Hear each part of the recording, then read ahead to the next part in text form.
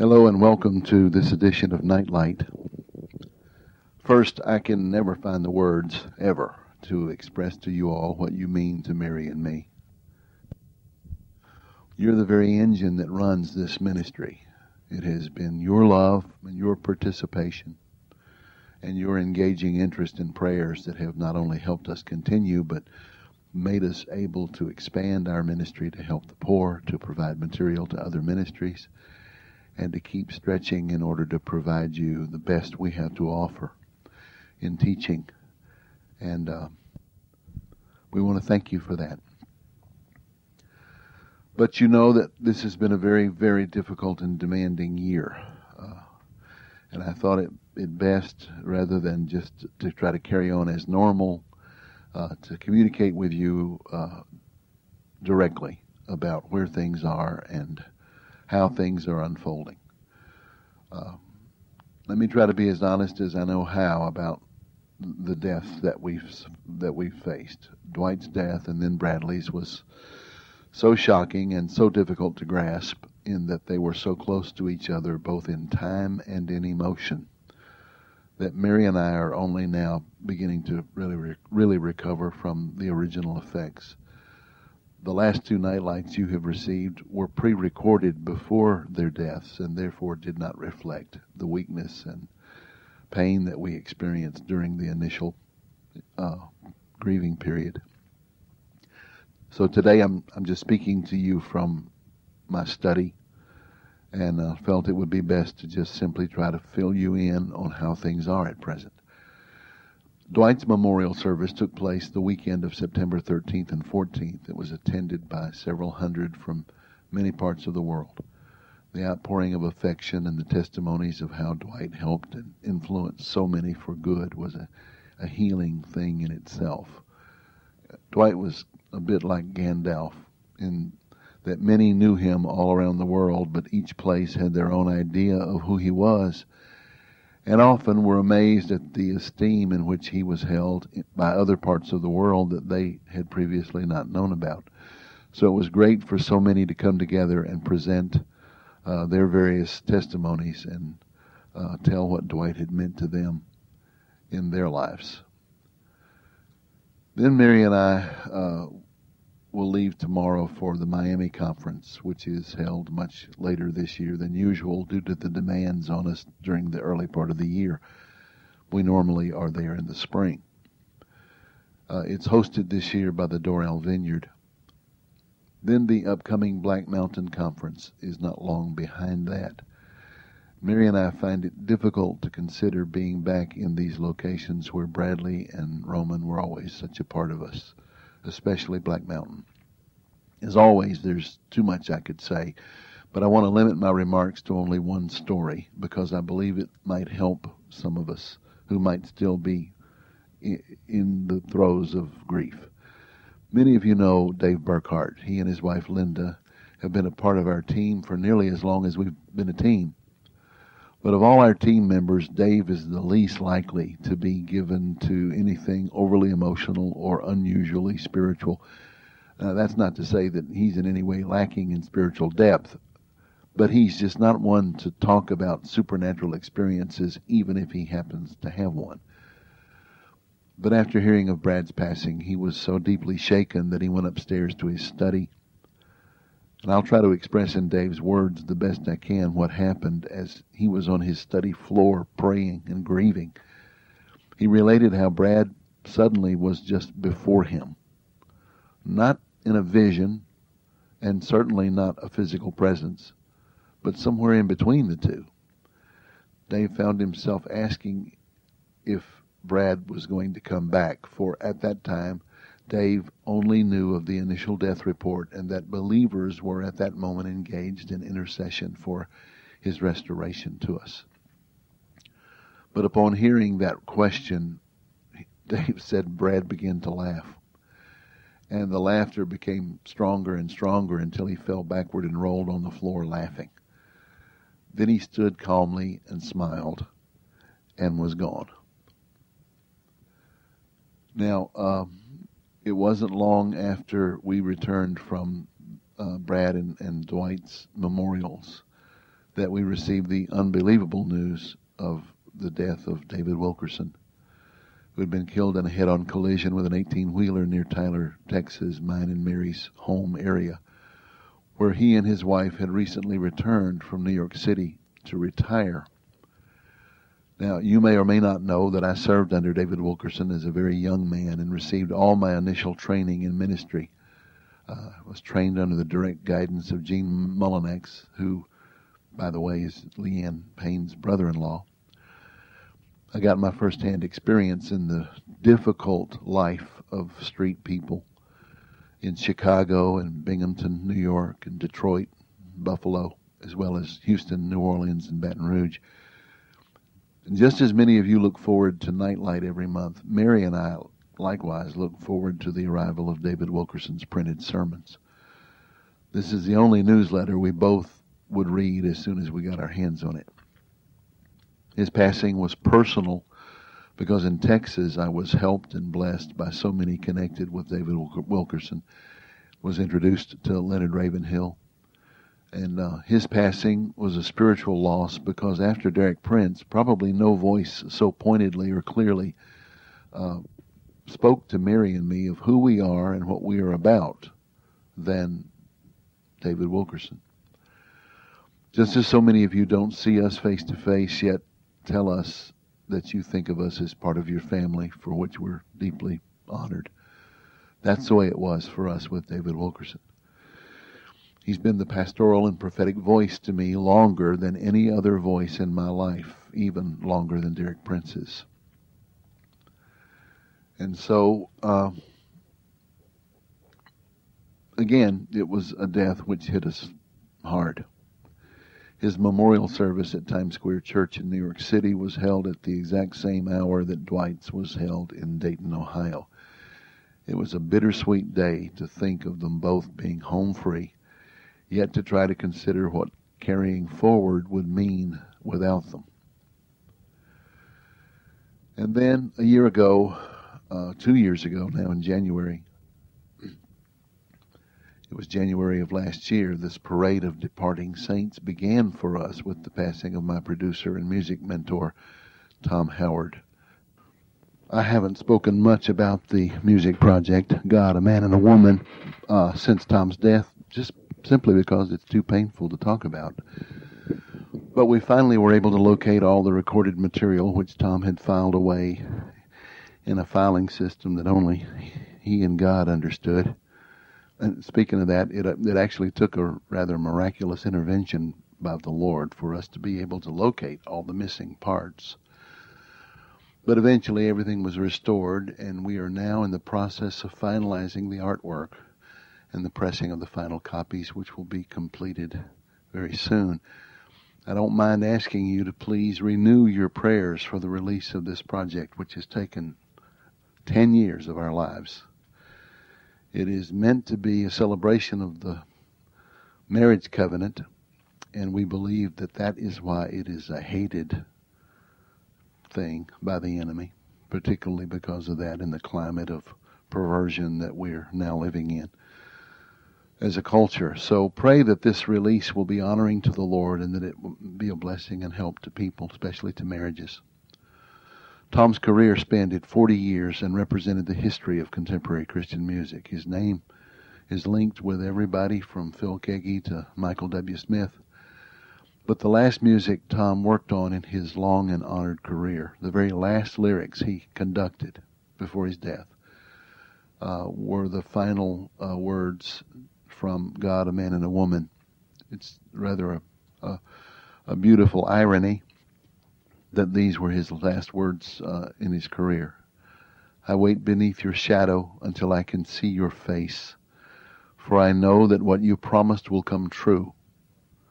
Though the winds of war are screaming, I have found my hiding place. Even in the face of death, I rest in you. Till the dawn has come and the shadows flee, I can hear your voice speaking quietly. In this raging storm, it is like a warm embrace.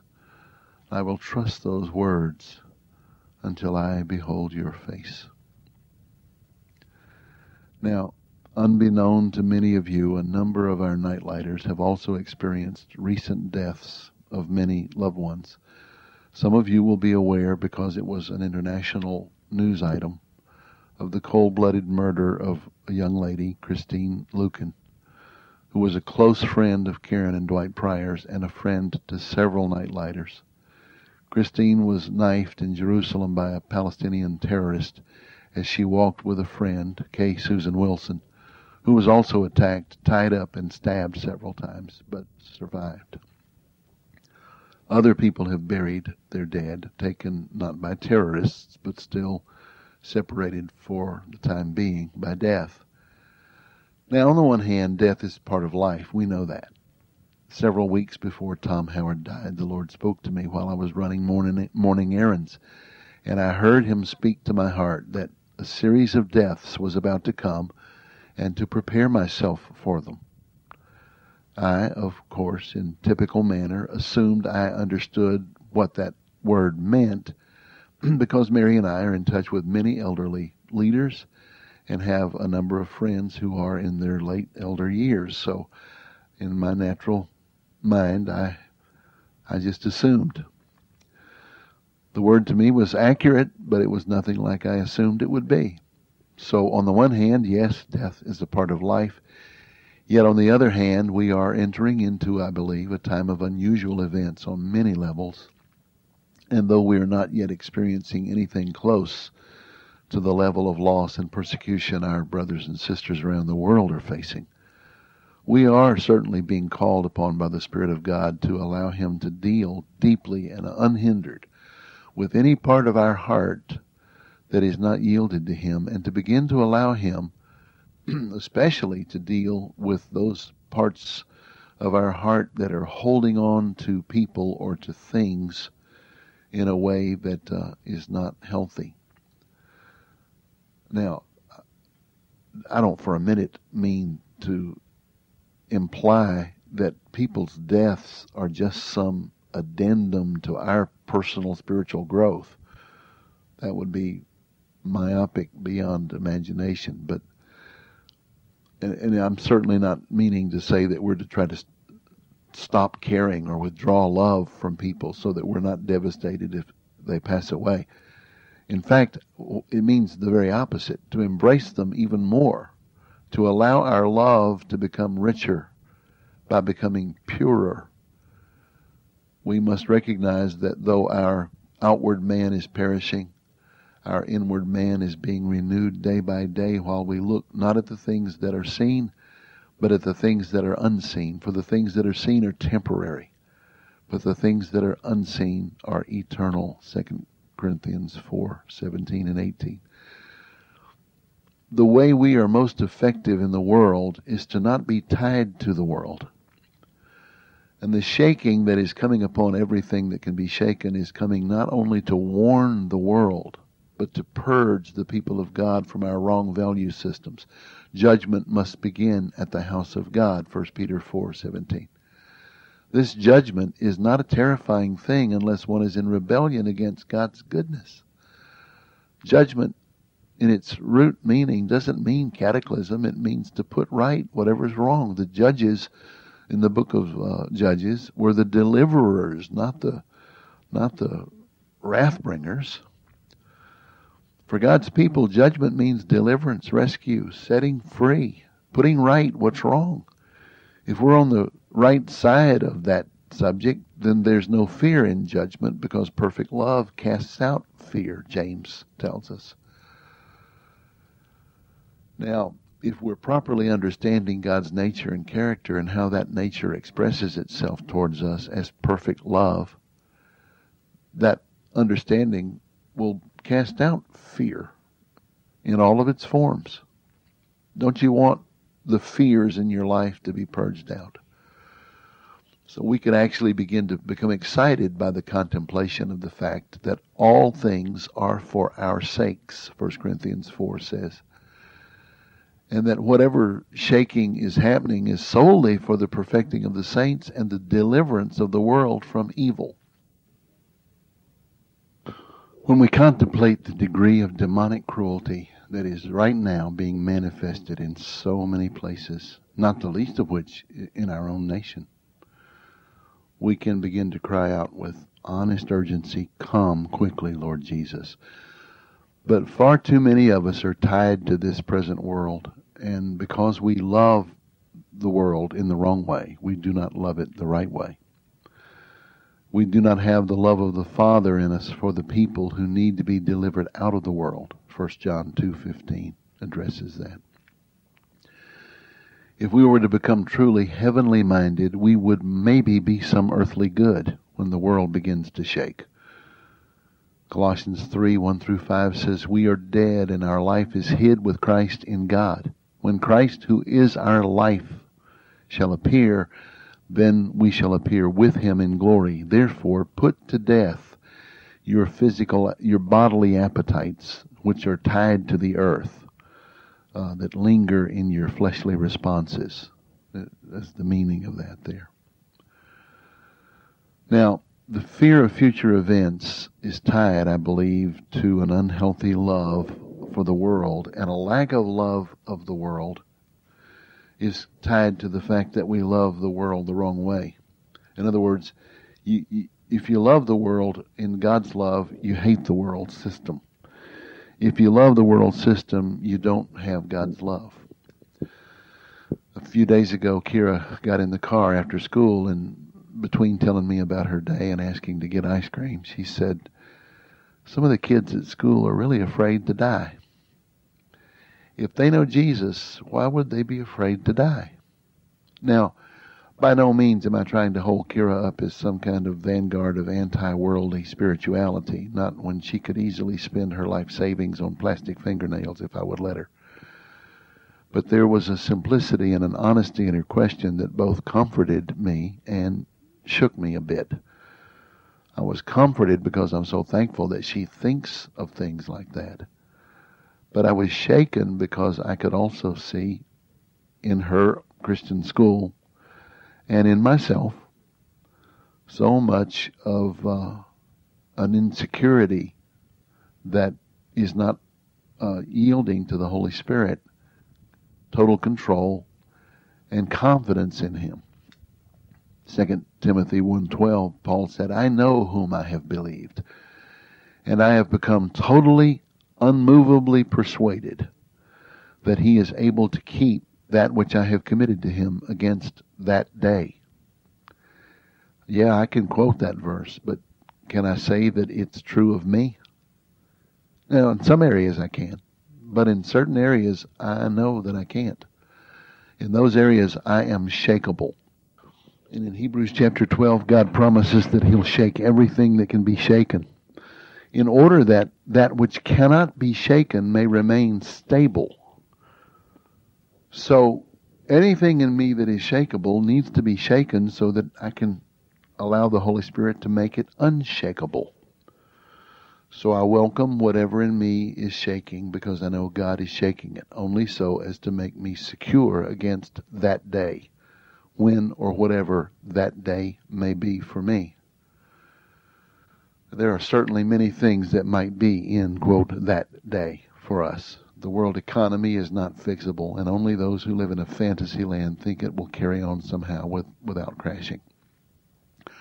World war is potentially about to break out on several possible fronts. The Middle East is now a tinderbox from Tripoli to Damascus, with all the hatred focused as usual on Jerusalem. The United States is about to pass on to a generation the control of its culture, to an illiterate public school graduate mass that has only been educated just enough to be obedient serfs under a rising socialist elite, who will happily keep our borders open, not to care for the incoming poor and needy, but to maintain an ignorant but grateful Democratic Party voter bloc. We export more filth than any single country in the world, and we wonder why God-fearing foreigners hate America and seek to protect their children from us.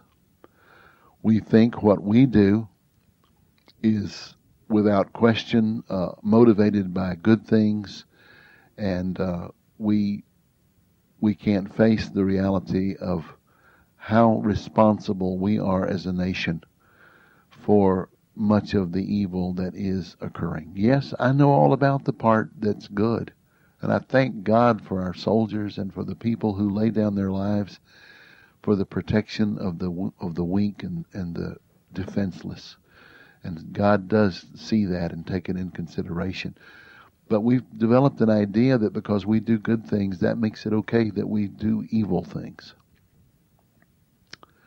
We seem oblivious to the fact that immorality means more than just sexual sin. We're totally immoral as a nation in how we deal with money. As a result, we've brought inevitable judgment down upon our own heads by our own hand.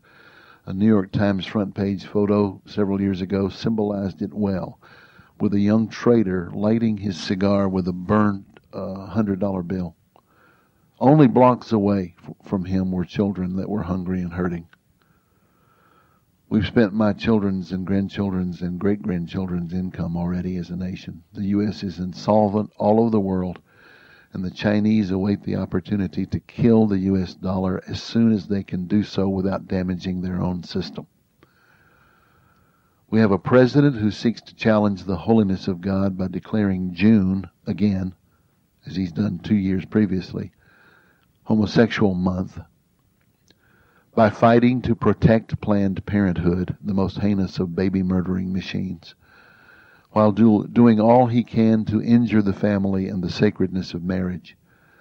Add to that his openly insane proclamation that Israel must return to the pre-1967 borders, a concept that is so absolutely an act of wishful thinking genocide toward the Israeli people, that the stage is set for a cataclysm like none we've ever experienced as a nation. So, everything is shaking. What in your private life is shaking? Whatever it is, ask God to thoroughly shake it to its core so that you can become unshakable. For the unshakable people are the ones who will be able to, quote, know their God and do exploits. Daniel 11:32. These are the ones referred to in Psalm 110 who make of themselves a free will offering in the day God gathers his troops. These are the overcomers of Revelation chapter 2 and 3, who count all things as loss so that they might draw close to Jesus and know him in the power of his resurrection through the fellowship of his suffering, being made conformed to his death, so that by any means they might attain to the resurrection of the dead. Philippians 3, verses 8 and 9. These are the ones who overcome the devil by the blood of the Lamb and the word of their testimony, who love not their lives even to the death. Revelation 12:11.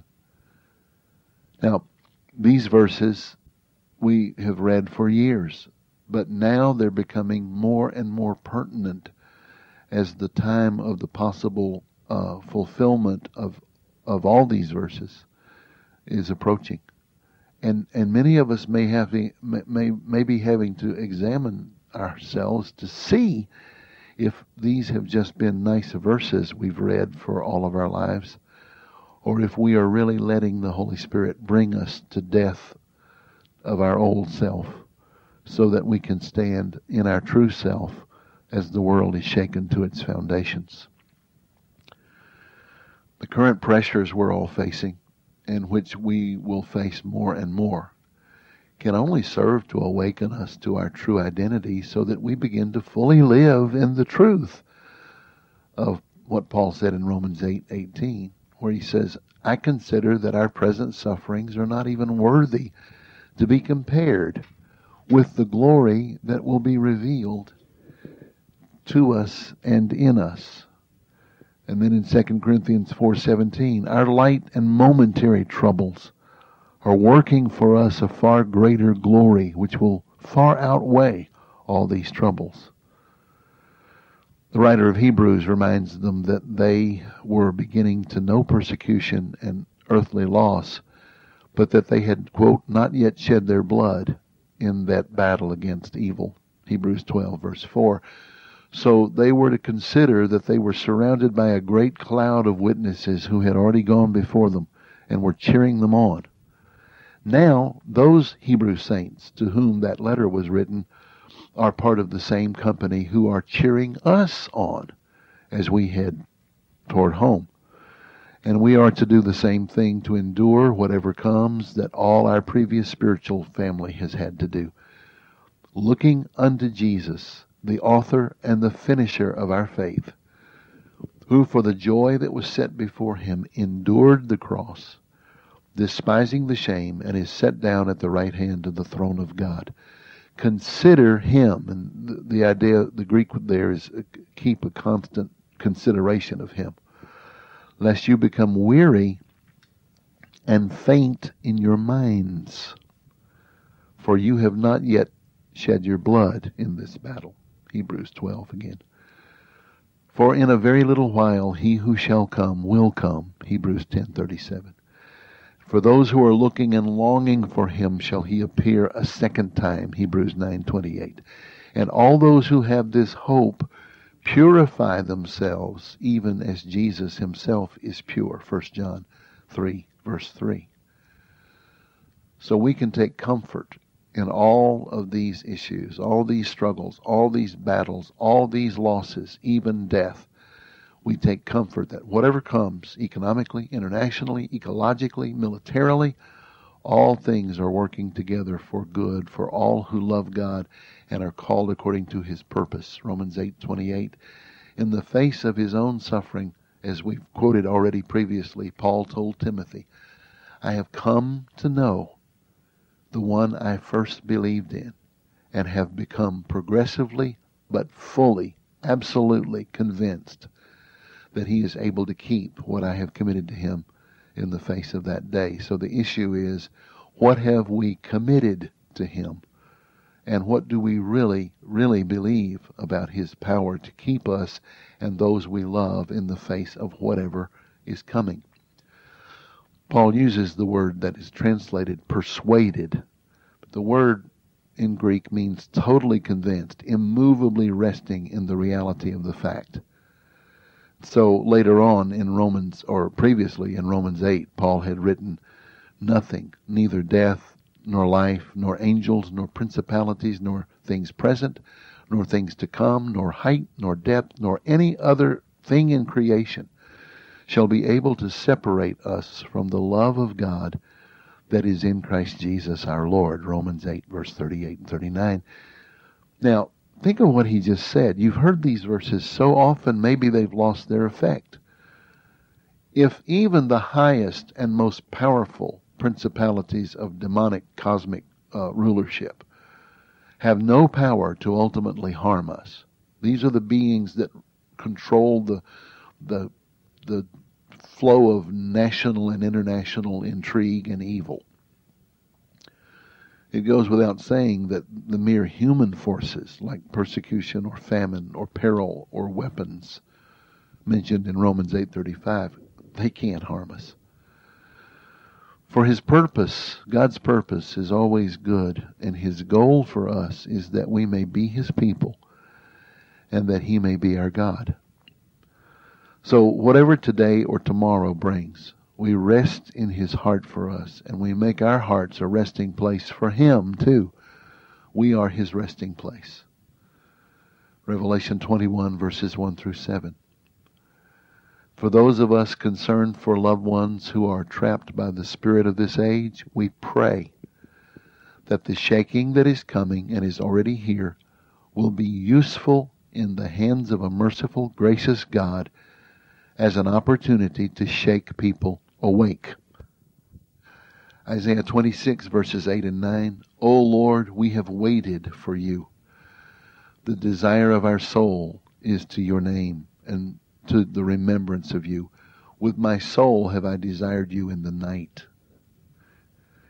Yes, with my spirit within me will I seek you early. For when your judgments are in the earth, the inhabitants of the world learn righteousness.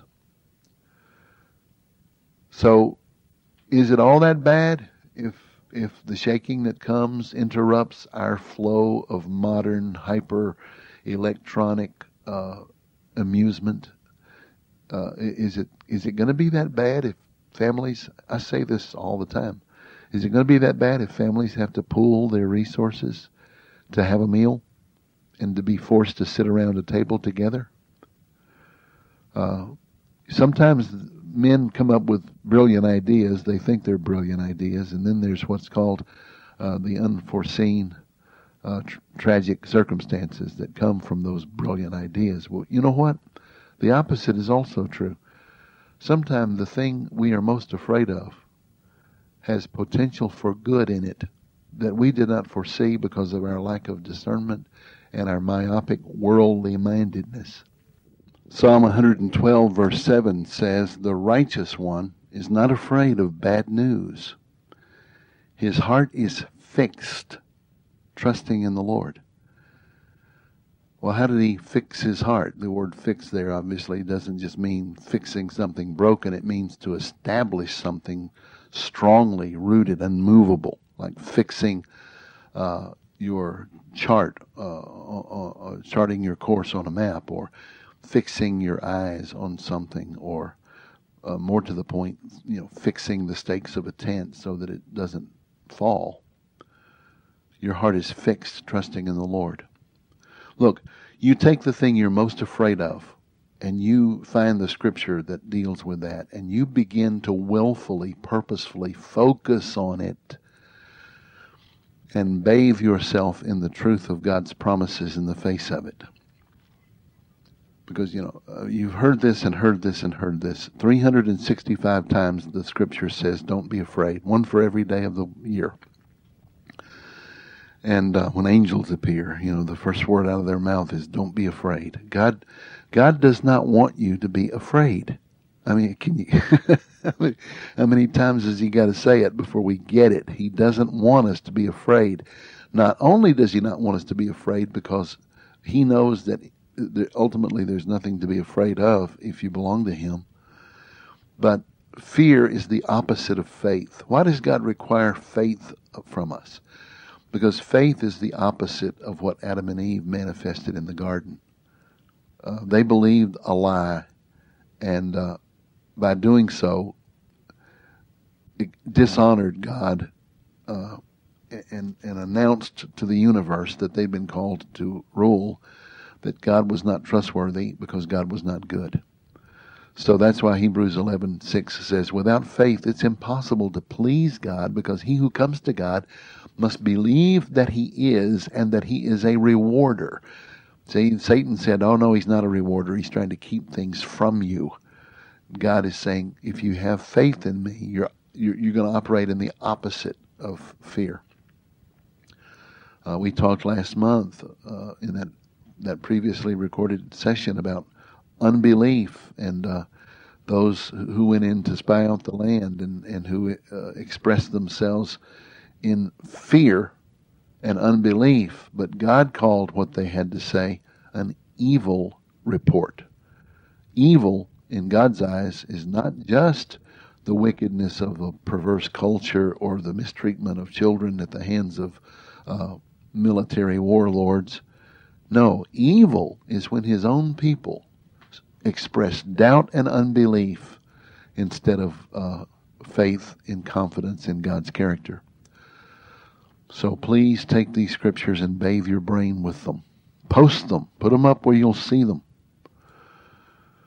Now, I want to shift gears and talk to you some more about the upcoming events related to the ministry, because if you'll forgive me, my whole purpose in this Nightlight has been primarily to catch you up on where we are. And grief comes in waves. And there are moments when Mary and I are at peace and we're rejoicing at the thought of Dwight and Brad and Tom and others in the presence of the Lord.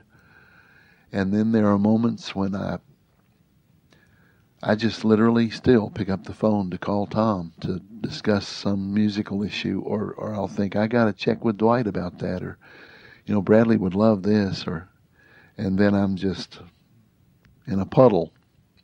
And I don't talk to people in those moments. I try not to anyway. So, but underneath all of this, the ebb and flow of emotion is the concrete, unmovable fact of God's promise and God's guarantee and God's character. And so I'm more aware than I've ever been in my life of the temporariness of this life, and that has made me more aware of the value and preciousness of the invisible real. And it's helped shake up my priorities so that I have to examine myself before the Lord and find, as I've already said, anything in me that's shakeable needs to be shaken so that that which can't shake can remain. And then the scripture says we receive a kingdom, and that's what cannot be shaken. So Jesus said, seek ye first the kingdom of God and his righteousness, and all these other things will be added to you. If you're seeking his kingship, his rulership, his lordship, everything else will fall in place. So I wanted to spend some time just trying to bare my soul to you here and not get into too much teaching. And now I want to share with you some of the things that are coming up related to the ministry. I don't do this very often because it's not that it's boring. I assume you're interested in it, but I get bored with it because there's so much else I would rather do. But from time to time, I think it's right for us to tell you these things because of all the ministry relationships in the world that we have. Nightlight people are part of us. You are us. And so it's right for you to know what's going on. We need your prayers. We need your input. At the time of the release of God, a Man, and a Woman in the next few weeks, it will also be the 20th anniversary of the release of Against the Night. To commemorate the anniversary of Against the Night, we will be releasing a new edition. It's the same music, of course, but it's just a new artwork and so forth. And as many people have said to us, the warnings and the prophetic images written over 20 years ago in Against the Night are more relevant now than they were when they were written. And you'll be able to find information concerning these two new releases on the website as soon as they are released. But in the meantime, I'm asking you for your prayers for these projects. Just whisper a prayer for us that we'll be able to accomplish them, and that that the anointing of the Holy Spirit will be on them. You know, folks, of the making of many books, there's no end, the scripture says. And the same thing is true with music. Of the making of many Christian albums, there's no end. And there's a lot better and a lot more talented and more gifted people out there doing some incredibly wonderful music. But what we have to offer is a prophetic picture. We're not seeking to entertain. We're not seeking to, and there's nothing wrong with entertainment to some degree. But of course, when you can't tell the difference between the spirit of the Christian music from the spirit of the world, that's a whole other subject. But the point is that we produce these albums, God, a Man, and a Woman, Against the Night, and Mercy for the Memories, because they all are prophetically addressing the suffering and struggle in people's lives. God, a Man, and a Woman is about, as obviously we've already said, marriage and man and woman's relationship before God. Mercy for the Memories directly deals with the healing of the heart. Against the Night is about spiritual warfare. And so they were designed as whole presentations. Each song can stand on their own, but they were designed as a kind of like a musical for your imagination, to help bathe the imagination in the vision of marriage, or the vision of spiritual warfare, or the vision of the healing of the soul. And so that's why we ask for your prayers, because without the anointing of the Holy Spirit, they're not anything special. You know, they don't have much to offer. But if the presence of God is on them, then they change lives. And we get the privilege of hearing from people from time to time whose lives have been transformed by the previous two releases, and we pray that that'll also be true for God, a Man, and a Woman.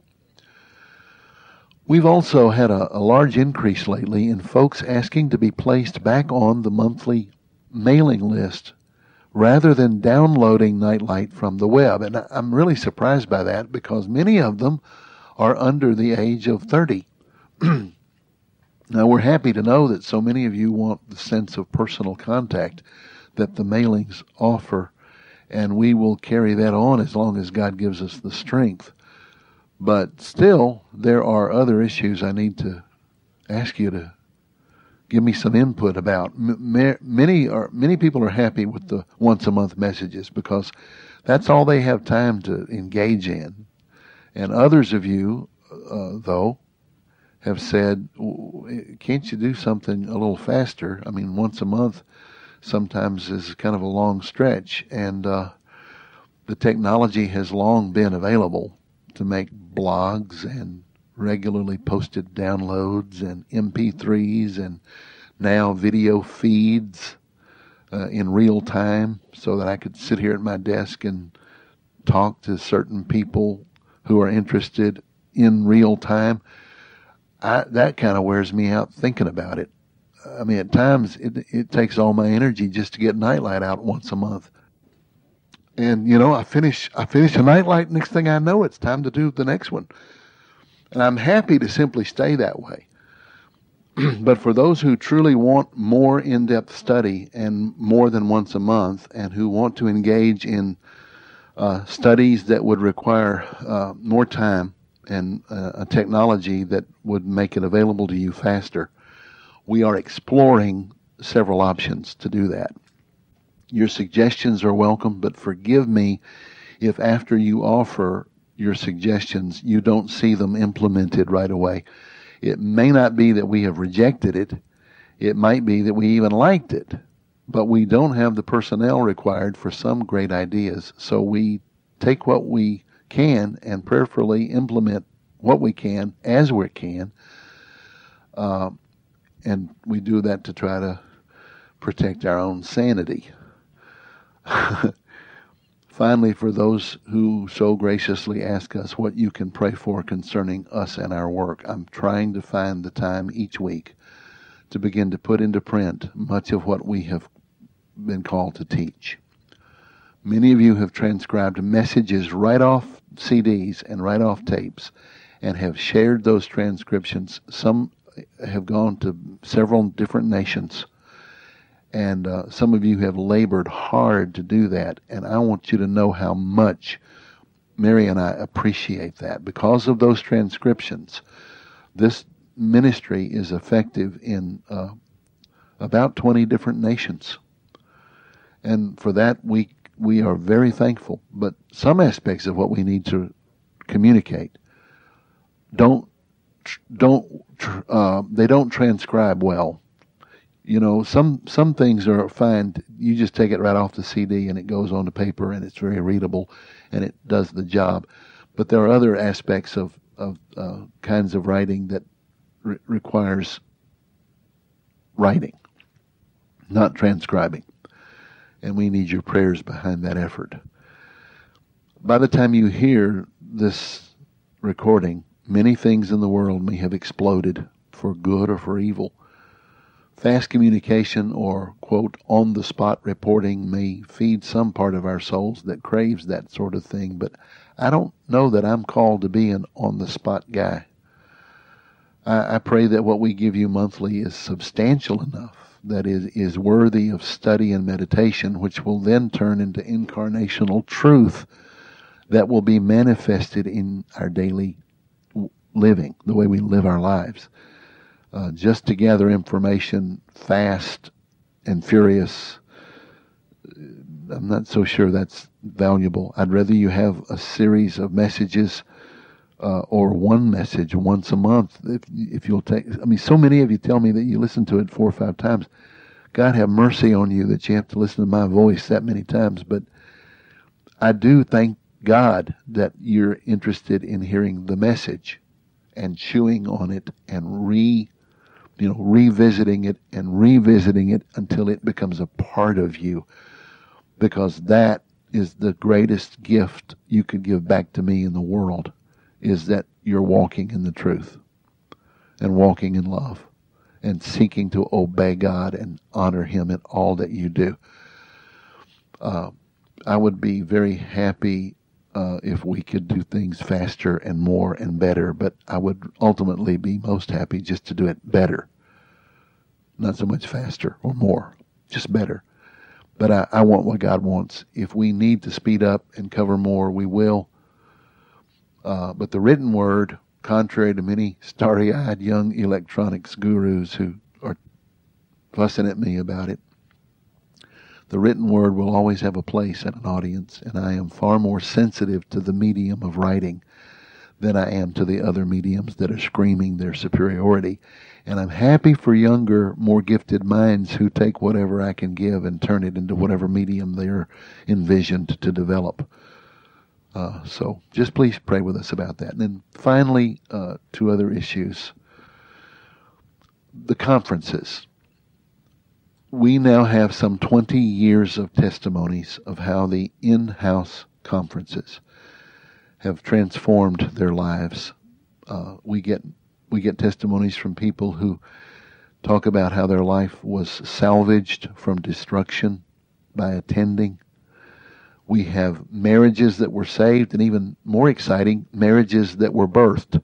Marriages that people, they met each other and became engaged and married and came back for their honeymoon to the next year's conference. We have children now who have grown up enough to now attend the conferences that their parents had been attending.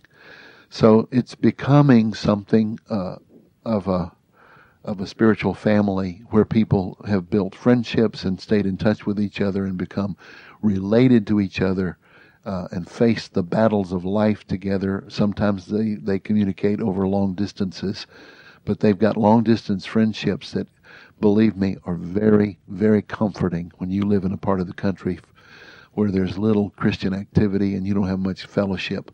And nowadays with Skype and with emails and with all the other electronic things that I tend to put down on, thank God people can feel not so alone. And a lot of this has been birthed out of the in-house conferences. If you've never been to one, if you've never come to the August conference, which is held at the YMCA Conference Center near Black Mountain, North Carolina, the conference is called His Healing Presence. And so if you've never come to one, I'm asking you to prayerfully consider it, not because we seek to drum up attendance. We actually try to keep it under 100. But because somehow people are transformed when they come, that's why I'm asking you to consider it. It's certainly not because of anything any man, myself included. It's not because of anything any of us can do. I think it's because of the pilgrimage that is required. You know, Psalm 84 talks about those who set their hearts on pilgrimage. And the idea is that you set aside a specific time and place. You sacrifice to go meet with the Lord at a given place. That's what a pilgrimage is. So is it because for 5 days people are cut off from the demands that so easily pull their attention away from what the Holy Spirit wants to do in them? Or is it because for maybe the first time in their lives they're gathered with like-minded people who are not religious but are sold out to Jesus, and the combination of that united power and heart produces an atmosphere where the Holy Spirit can be unhindered? Yeah, I think it's all of that. But mostly, it's just because of the reality behind the title of the conference. It's called His Healing Presence for a reason. And maybe that's all the explanation we need. Then, finally, I want to speak to you about seminars. Over the years, from time to time, we have been invited to various locations around the country to hold in-depth weekend seminars on specific subjects such as spiritual warfare, worship, biblical psychology, self-acceptance, intercessory prayer, dealing with unusually difficult psychological cases, on the local church level. Now, the goal of these intensive seminar studies was to strengthen the local church in areas where they felt lacking. We are beginning again to make these kinds of teaching gatherings available in several cities because several of you have contacted us to see if that was possible, and we were able to begin to do it. We've done things in Birmingham, in Memphis, in Nashville, in various other places, and other areas are beginning to open up, Chicago and the central Ohio area. Now, if you're interested in organizing one of these 3-day seminars in your area, just contact us. Send me a letter or an email and describe to us what you think the Holy Spirit is wanting to strengthen among you, and we'll begin to do it. Now, I'll tell you, in some areas, and this is kind of exciting, really, people who have given up on the local church because the local church has so far removed itself from the Scriptures that there's no fellowship between light and darkness. I hate to say that, but places where immoral lifestyles have been affirmed and that kind of thing. People have begun to gather in their homes and just share together around the Word of God. And that's how churches then are born. Real churches are born. And so if you're in that situation, you're really in a better place to possibly begin to establish something where life and truth can begin to manifest in your area. So we're especially interested in supporting and helping any of you who are doing that. We've got people in prisons who are asking for material to be given to support the work in prisons. Many of you know that a lot of our material is on the USS Eisenhower, and I was told by the chaplain who oversees that part of the ministry on the Eisenhower, he said that the CDs that you gave us are checked out all the time. So just think about 3,000 plus military people who are a captive audience on a battleship that could be sent any moment into the worst parts of the world. And we're there to give them the Word of God and to give them the kind of support and strength that we talked about on this same message that I've just recorded here with you. So all that's going on.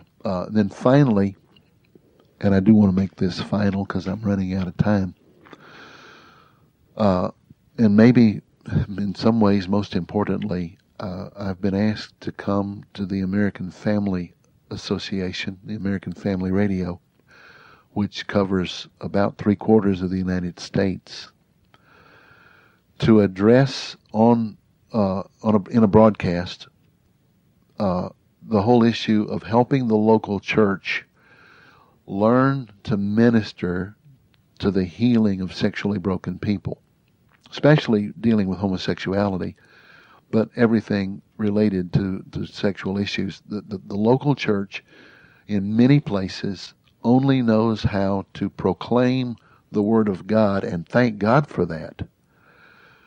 But the sad fact is, evangelicalism has done a great job of educating certain subjects on a surface level, but they've not known how to go into the in-depth ministry of the truth that sets people free. So the danger is that they just become announcers of the obvious. Telling dirty people that they're dirty doesn't do anything to help them become clean. Telling hurting people that they're sick doesn't do anything to help them become well. And so American Family Association is concerned over this issue, and thank God for them.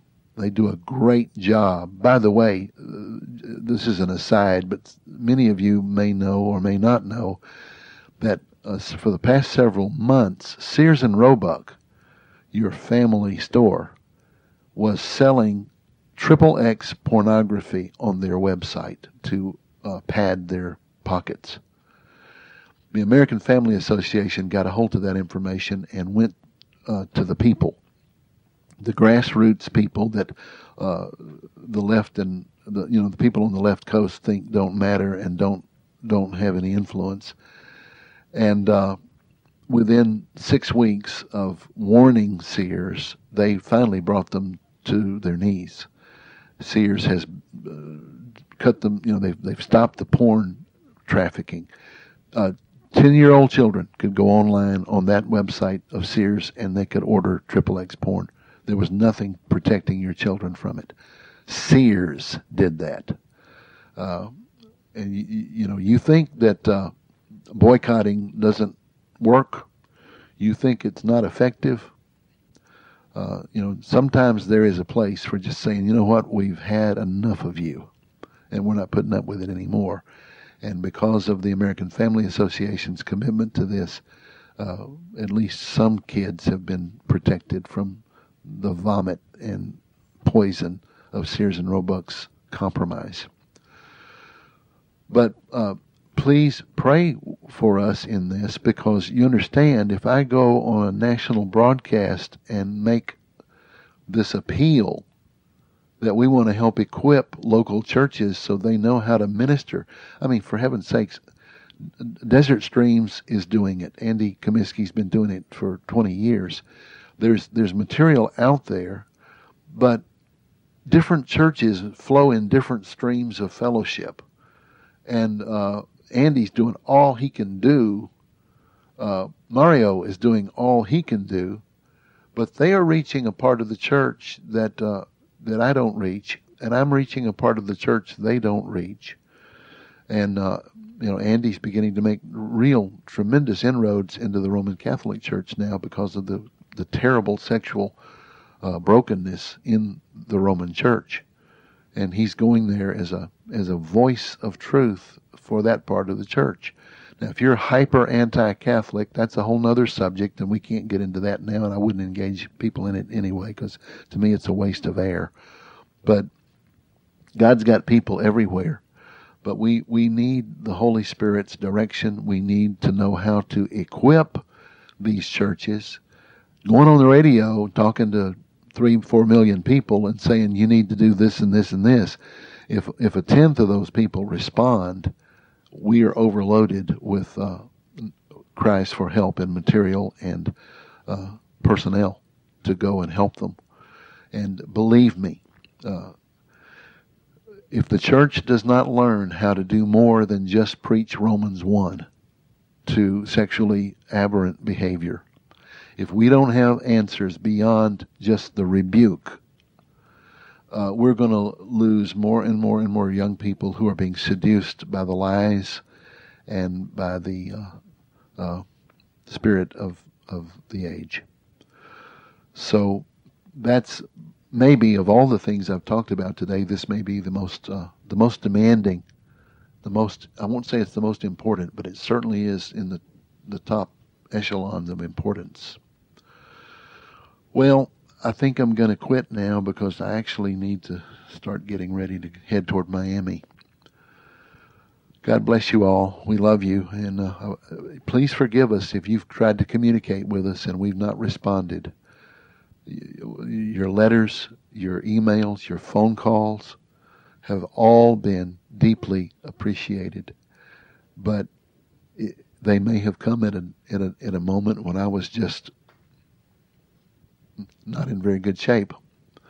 I'm not trying to evoke your pity. Don't need pity. Do need prayer. But God's going to show us what to do and how to go forward. And Joshua, the Lord spoke to Joshua and he said, "Moses, my servant, is dead." Now that statement was self-explanatory to Joshua. He knew what it meant. Joshua, get up and move forward. There's land to be taken. There's giants to be dealt with. There's people to be delivered and a world to be transformed.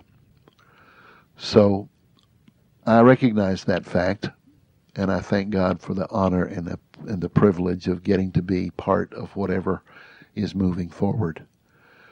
And you all are part of that with me. There's nothing Mary and I do that is not directly on your account in God's eyes because of your support and help and prayer. I hope this has not been too cumbersome for you today. Like I said, I don't do this often, but I thought you deserved it. And really, to be honest, it's the best I could do. I'm not I'm not real clear right now in some areas, and I could only speak to you what was on my heart. And I've got stacks of interesting and important subjects I want to bring forth, but all I could do is what I did today.